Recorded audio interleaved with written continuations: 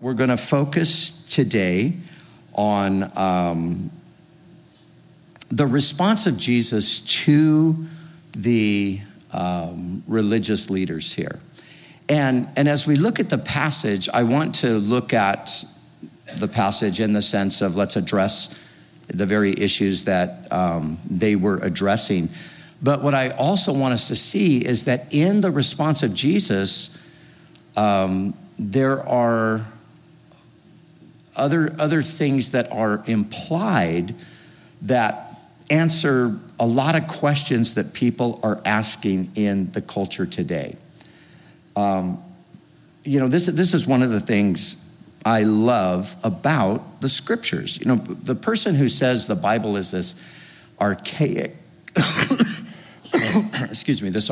this outdated, irrelevant text, the people who say that, the first thing you know about them is they've never actually read the biblical text, because when you read it, you find it's not that at all. Wow, it's speaking to current things. It's speaking to issues that we're asking questions about even here in the 21st century.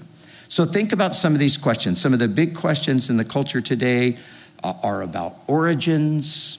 Where did we come from? I mean, that's been a debate that's been going on for quite some time. We've got questions about identity. We've got questions about marriage, gender, family, children, and all of these kinds of things are front and center in our culture. And right here in the text that we read, we have Jesus addressing the very issues and questions that people are asking today. And so that's the way we want to approach it. We want to draw some of the things out that are implied in what Jesus said in his answer to these religious leaders when they approached him on the issue of marriage and divorce. So let's pick up and just read from verse 2. The Pharisees came and asked him, "Is it lawful for a man to divorce his wife?" Testing him. And he answered and said to them, "What did Moses command you?" They said, "Moses permitted a man to write a certificate of divorce and to dismiss her." Jesus answered and said to them, "Because of the hardness of your heart, he wrote you this precept. But from the beginning of the creation, God made them male and female. For this reason, a man shall leave his father and mother and be joined to his wife, and the two shall become one flesh. So then they are no longer two, but one flesh." So we'll stop right there. In this response, Jesus answers several questions that people are currently asking. The first thing that I want us to notice is that Jesus believed the universe was created. He believed the universe was created. He believed that God had created everything. Now, that shouldn't surprise us. Of course, the Bible teaches that. But, there are many Christians who struggle with that. There are Christians who say, well, maybe evolution is true. And, they kind of wrestle with these things. And not to overly simplify things, but to put it in perspective, listen, we should believe what Jesus believed, because Jesus knows. If anybody knows about origins, Jesus does. If there's any human being that ever lived in the history of the world that knows about where we came from, guess who it is? It's Jesus. So if Jesus believed in a literal creation, if he believed that God created the world, then we would be, I think, foolish to challenge that or to disagree with that. So Jesus believed that the universe was created. Secondly, Jesus believed that the world began with two people. Jesus believed in Adam and Eve. Now listen, not only out in the secular atheistic culture do people scoff at such an idea. But there are many in the church world today that you would also find having a difficulty with the idea that the world began with just two human beings. God created Adam and Eve. And thank God there are many great Christian scholars who will defend that still today. But there are other scholars who will question it.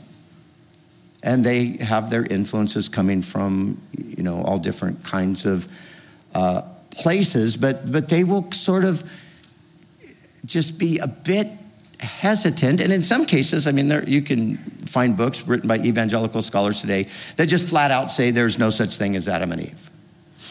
Well, again, Jesus believed that there were two people created in the beginning, a man and a woman. We know from the Genesis text their names were Adam and Eve. If Jesus believed that, I want to believe that too. Because I want to believe what Jesus believed. Because Jesus knows. And he knows better than anybody in the modern world. He knows what the facts are. But also here, we need to understand that he not only believed that the world began with two people, a man and a woman, but they were fully human at their creation. So again, this is another compromised position where some would say, well, it's probably because of the strong influence of evolutionary theory, there probably was some sort of hominid, and at a particular point in time, God touched them and turned them into humans. Listen, serious Bible scholars in some camps will say that. Jesus didn't believe that was the case. Jesus believed that they were created fully human from the very moment that they were brought into existence. They didn't go through any transitional process of becoming human after, some long period of time. And that also brings us to another thing to consider. Jesus believed that human beings were created at the same time as the rest of the universe. Look at what the verse says. Verse 6 says, from the beginning of the creation of God, or from the beginning of the creation, God made them male and female. So God makes them male and female at the beginning of creation, not millions of years later. Because again, this is one of the ideas. Now, of course, this is a dominant idea in the general secular culture, but it's an idea that has also been brought into the church. And so the idea that, millions and millions of years passed, and then at a certain point, God, finally created Adam and Eve. Jesus sees them created simultaneously, just like the account in Genesis would tell us. Another thing is that Jesus said God created them male and female. Now,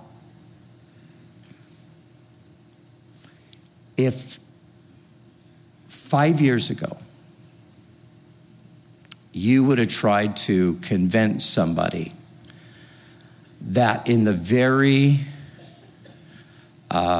immediate future there would be a denial that there are male and female only, that God made humanity and pretty much all creation really as male and female. 5 years ago, if you would have said that, no, there's going to be, this new understanding that, there are multiple genders and everything's fluid and we're not restricted to these biological confines and so forth. Even 5 years ago, most people would have said, that's crazy. That's not going to happen. 10 years ago, for sure, nobody could have even imagined such a thing happening. But today, in the Western world, there are, of course, those who are the cultural elites are insistent that if you are to suggest that there are just two genders, that you are some sort of nutcase, that you are some sort of problematic person who is keeping back progress. So we have entered into a state of cultural insanity, literally. Insanity is to be detached from reality. Now, those who promote transgenderism and all of these kinds of things, you know what they say about those who disagree with them? They say, you're on the wrong side of history. You know what I respond? You're on the wrong side of reality.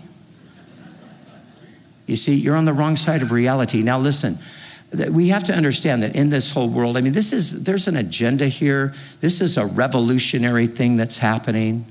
There are people who are sincerely confused about their gender. That's understandable. Let's help them.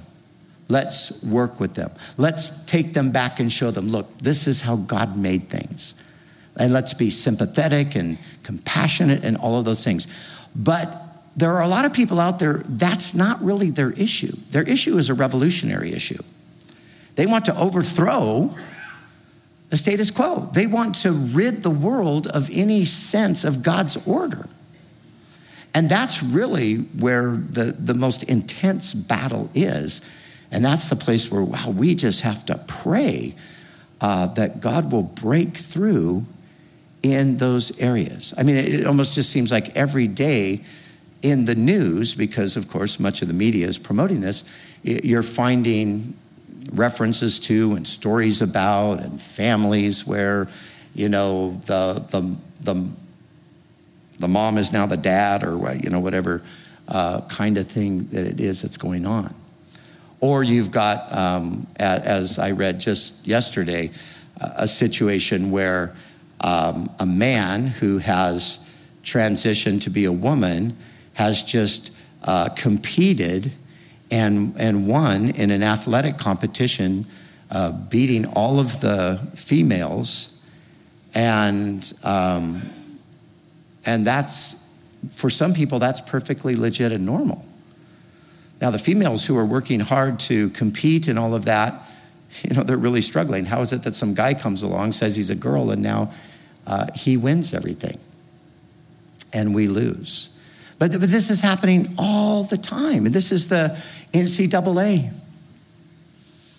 That doesn't surprise me, because if you think of the mentality on the university campuses, it just fits right with that. But let's just make sure we are clear about this reality. God created male and female. That's the way the entire world, and still the majority. Let's not forget, this mentality in the West is a minority mentality. This is not the majority of people in the world. There's approximately 8 billion people in the world. The vast majority of those 8 billion people are crystal clear about gender. You're either a man or a woman. The thing that I find absolutely shocking is not so much that the coffee place I go to has the all-gender bathroom, because they're wanting to be in, you know, that scene as we're with it.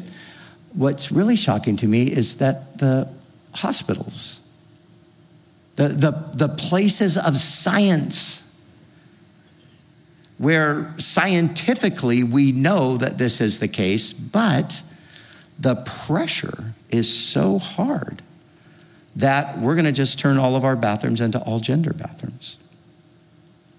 So Jesus stated the obvious. God created them male and female. And then one other thing that we see here is that marriage is between a man and a woman. Marriage is between a man and a woman. It has always been between a man and a woman. Now, again, okay, we understand the culture doesn't regard God, doesn't think there is a God. You know, really, if there isn't a God, you can kind of just make up your own rules and who can argue with you. In some senses, that's just the way it is. But here's where, again, we get into difficulty. How is it that Christians are confused about this these days? How is it that some Christians would say, well, you know, I think the Bible's okay with same-sex relationships and same-sex marriage because, you know, what the Bible really is mostly concerned about is that we love each other. And if those people love each other, who are we to say that marriage is, you know, not right? Well, it's not a matter of who we are. It's a matter of what God has said. And the person who argues that way, which I have heard those arguments from Christians, that's a person who is obviously ignoring the majority of the biblical text and taking one idea in Scripture and elevating it above everything else. Saying basically all that matters is love. And as long as you love, that's all that matters. And these people love each other, therefore that's all that matters. So we shouldn't disagree with that. Now, again, there's confusion, and some of it is obviously legit, and we need to be sensitive and compassionate and gracious and helpful and, you know, do all we can. God loves people in same-sex marriages, and he wants to reach them right where they're at, and he wants to bring them to himself and sort out all that other confusion through a process of time. But we don't concede to the culture, and we don't ignore history. We don't ignore reality, and we obviously mostly do not ignore what the Scripture has clearly taught from beginning to end. You can never find a single place, and I'm going to talk about this in a second, but marriage originates in Scripture. And there is never the slightest hint anywhere in Scripture that marriage is anything other than a relationship between a man and a woman. Never even the remotest hint. So to try to impose that now on the Scripture is exactly that. It's an imposition from the outside that actually has no basis in the text whatsoever.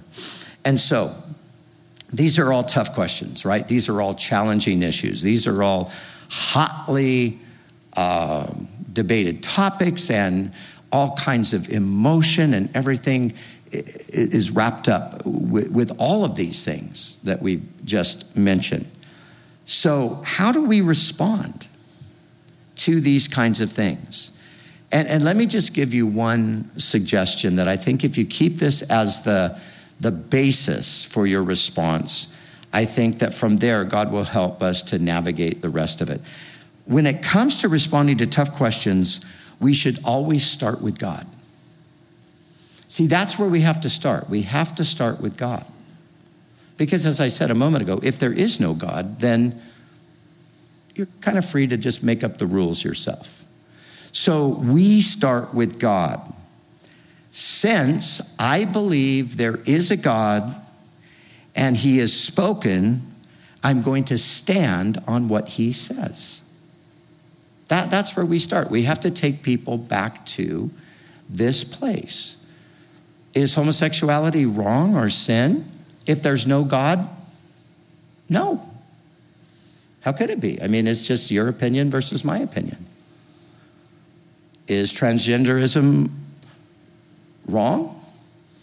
If there's no God, then I guess, if we're all just a product of random chance and so forth, and you don't like who you are externally and it doesn't correspond to who you feel like internally and you want to change that, well, why not do it? You see, if there's no God, then it's pretty much just open. But everything's open if there's no God. But if there's a God who is the creator and he has spoken, then we need to listen to what he says. And I believe there is a God. I believe that he's spoken. I believe that he's spoken about all of these things, and he has to answer to these questions. And so as we speak with people, let's always bring it back to that foundational point. There is a God. Now, you might not believe there's a God, but I do believe there's a God. And I personally think the evidence for God is much stronger than your arguments against any evidence that God doesn't exist. And that's kind of another debate, right? But that is a good, I think, a starting point for navigating these things. Now, let me say this. What we cannot do, what we have to guard against doing, is becoming angry and hostile and just a blanket condemnation. We have to be really wise. I don't know that there's ever been a time when Christians need more wisdom than we need today on how to respond to those things. Because the very people, in some cases, that are promoting so many ideas that are contrary to God's picture of reality, let's not forget that some of those people could very well be people that God is going to draw to himself. Because God loves those people too, right? And Jesus died to save those people.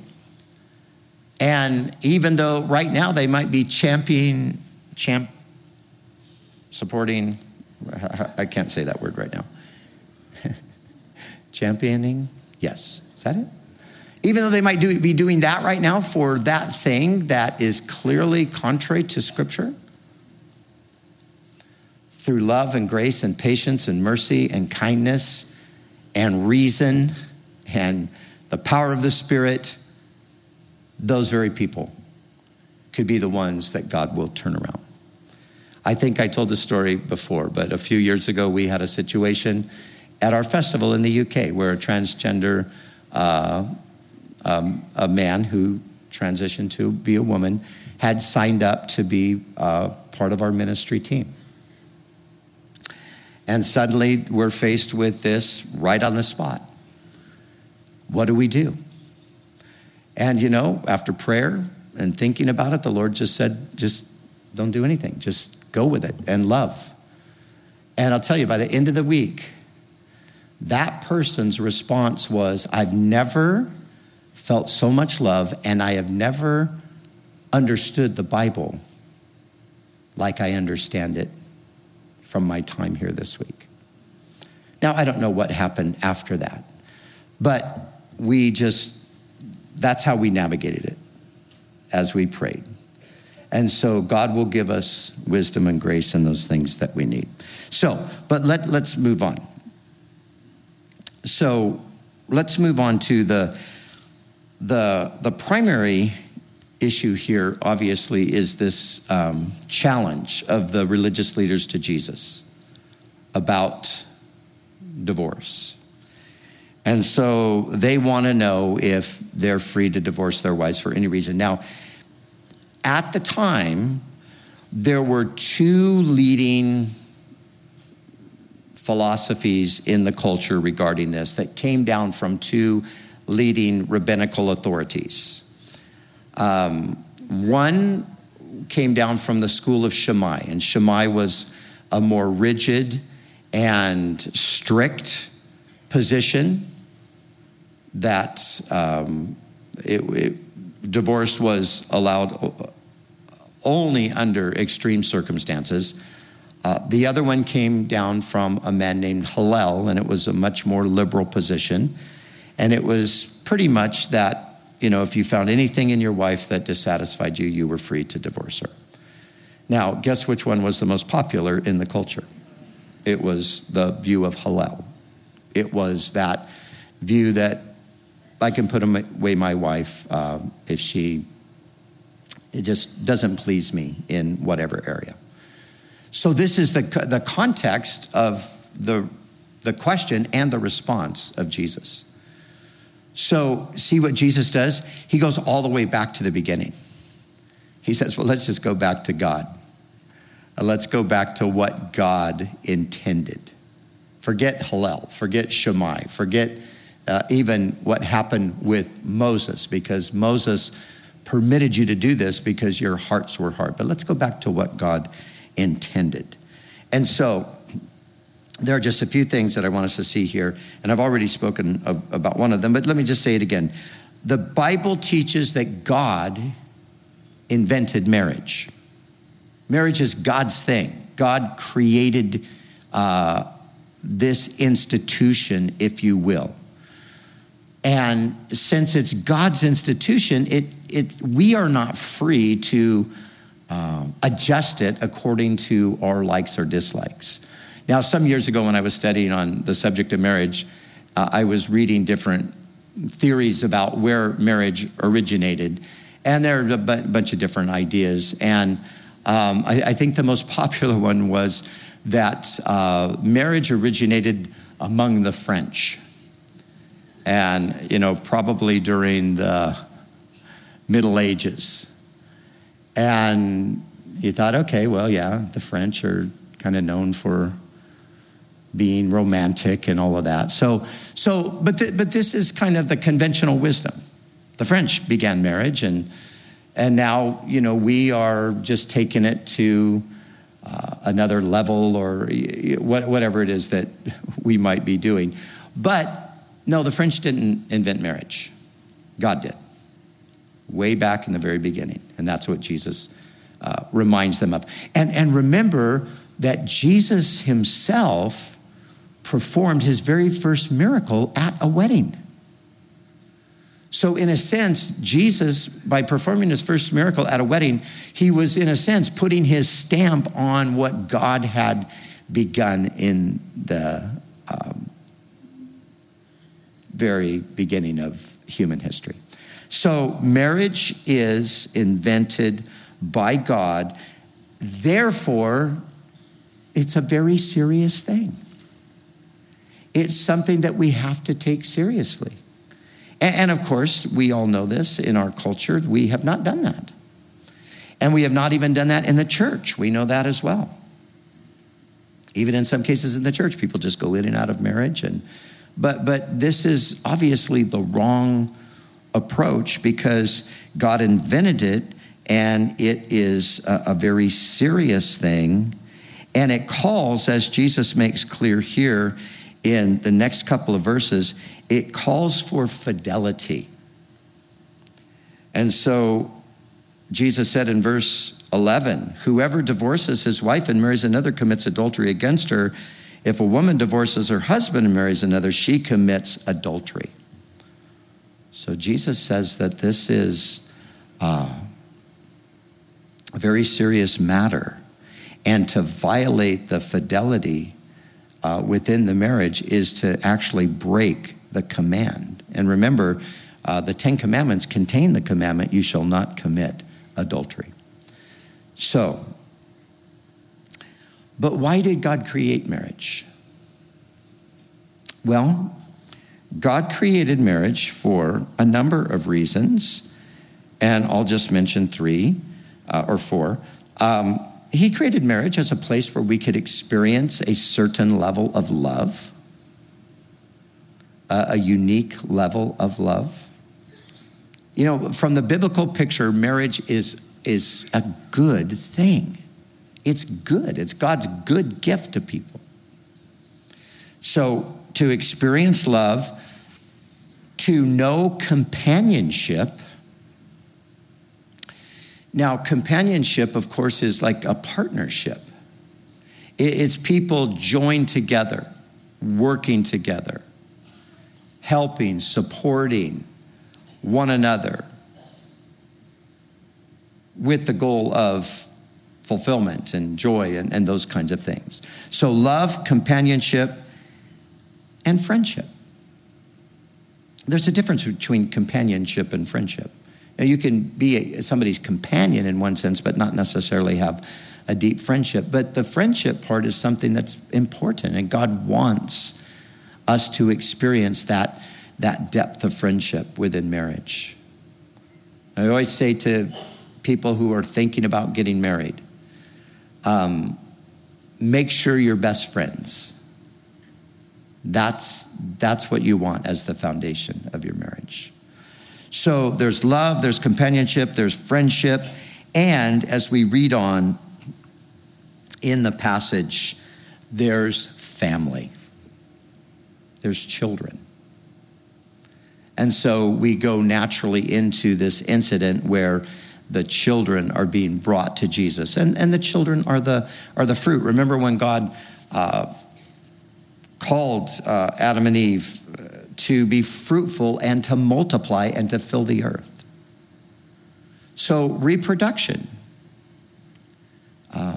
children being born. This is all part of the picture. Now, obviously, there are exceptions. Sometimes people can't have children and all of that. And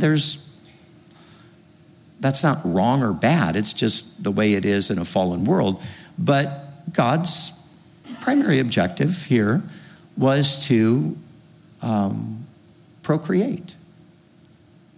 And the two become one flesh. And sometimes I look at my kids and I think, wow, there's a living example right there of the two becoming one flesh. You know, one thing they say sounds just like their mother, other thing they say sounds just like me. It's like, wow, there it is. They're one, both of us combined. But this is the whole point here. Now, remember, these guys are coming to Jesus and they want a way out of marriage. They want to justify themselves in divorcing their wives. But the whole thing that Jesus is pointing them back to is you just have a completely wrong picture. God brought this into existence as a blessing. That's what it is. It's a blessing. God wants to bless you through it. And he wants to bless you with love. He wants to bless you with companionship. He wants to bless you with friendship. He wants to bless you with a family. And those are the blessings that come with marriage. Now, here's an important question that is asked a lot today. And it's especially important in the context of the church. Is marriage God's best for people? In other words, every Christian or every person who comes to faith in Jesus who is not married is the next thing on the agenda for them to get married. Or is that the ultimate goal? Now, for some, yes. For some, yes, because that's God's will. God has a plan, and he's going to bring two people together, and through that union, he's going to bring other life and so forth. And so, yes, marriage is God's best for some people. But we would have to say for others, the answer is no. And the reason I'm bringing this up is because there has been, in some senses, in the Christian culture, a little bit of, I think unintentional for the most part, but a little bit of idolizing marriage. And sort of just thinking like, well, you got to be married, and if you're a Christian, you're not married, something's wrong with you. And, wow, what, you're 40 years old and you're not married yet? What's going on? And, oh, let's pray for you. And, hey, let me try to find you a wife or a husband or, and that kind of thing. Like I said, I think it's unintentional, but I think sometimes we've misunderstood. Not everyone's called to be married. And God blesses people outside of marriage in wonderful ways. And this is where we have to understand that the church, you see, the things that married people can find in marriage, but not exclusively in marriage. We need to find it beyond that as well. But the things that married people find in marriage are the things that unmarried people are to be able to find in the church. See, because God's picture of the church is a family. God's picture of the church is a place where you come and you inherit fathers and mothers and sisters and brothers and children and aunts and uncles and those kinds of things. You know, there are some people in the church that are never going to get married. Some of them have no desire. Some of them have no opportunity. Some of them struggle with desires for the same sex, and they recognize that this is not right, and therefore they're never going to succumb to that. They're going to live a sanctified, holy life sexually. But they still have needs. They have emotional needs. They have needs for deep friendship and companionship and love and those kinds of things. And this is where the church comes in to make up for those areas where there's a lack. And let's not forget that the Lord Jesus was single. And let's not forget that the Apostle Paul was single. And not only was Paul single, he encouraged singleness.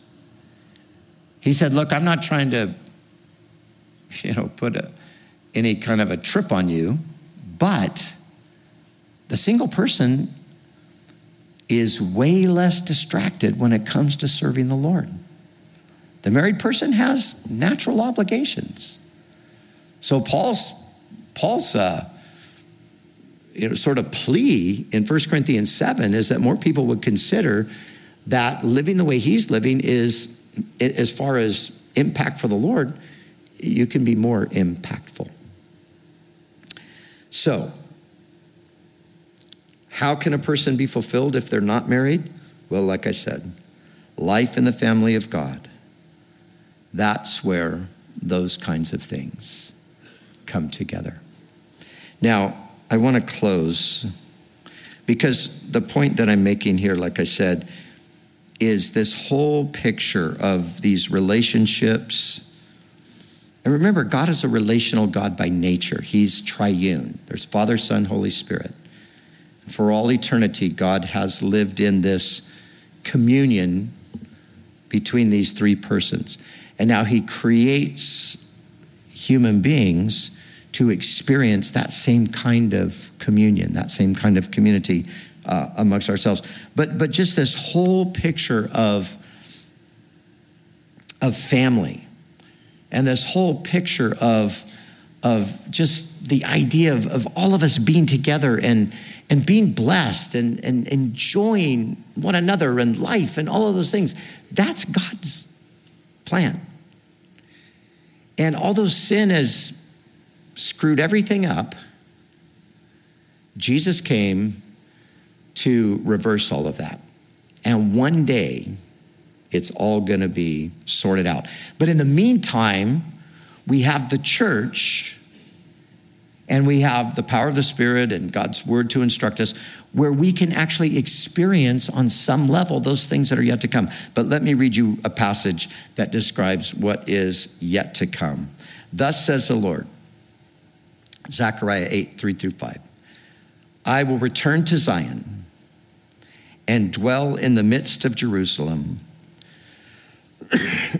Jerusalem shall be called the city of truth, the mountain of the Lord of hosts, the holy mountain. Thus says the Lord of hosts, listen to this. Old men and old women shall again sit in the streets of Jerusalem, each one with their staff in their hand because of great age. The streets of the city shall be full of boys and girls playing there.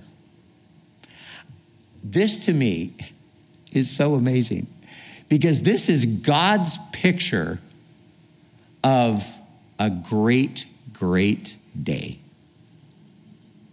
And you know what? I agree with God.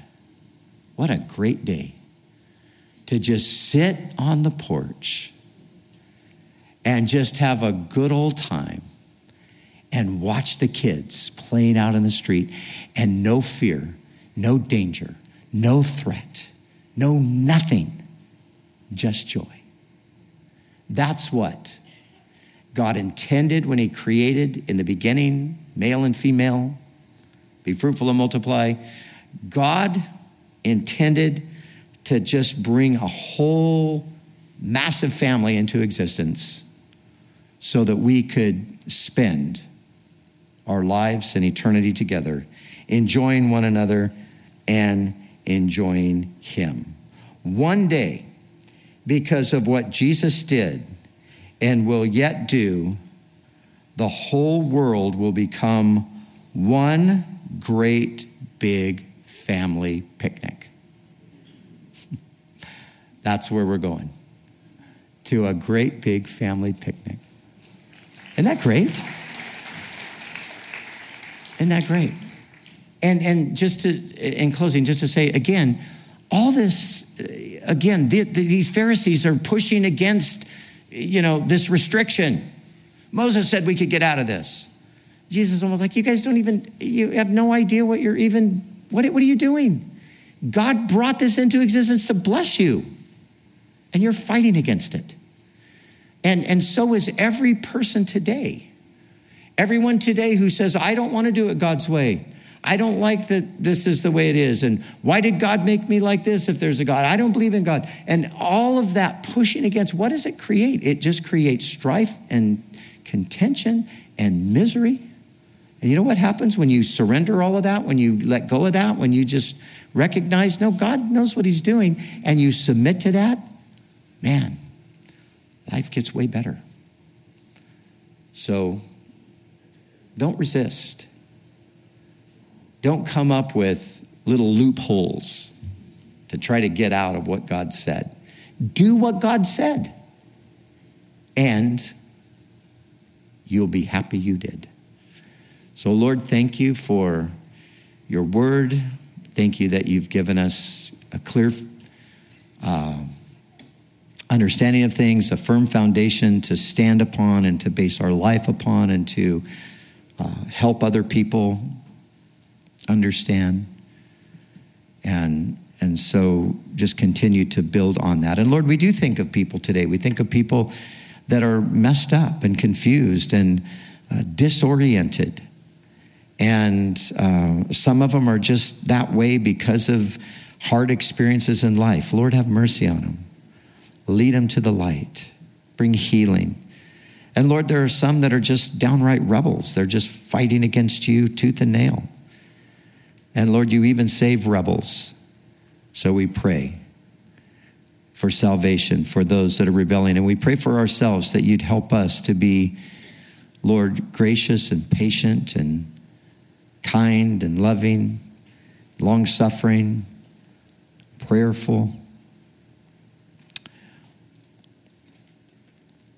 Lord, help us to keep our eyes fixed on you, to continue to trust you as we go forward in this crazy world, Lord, with the absolute confidence that you're going to sort it all out.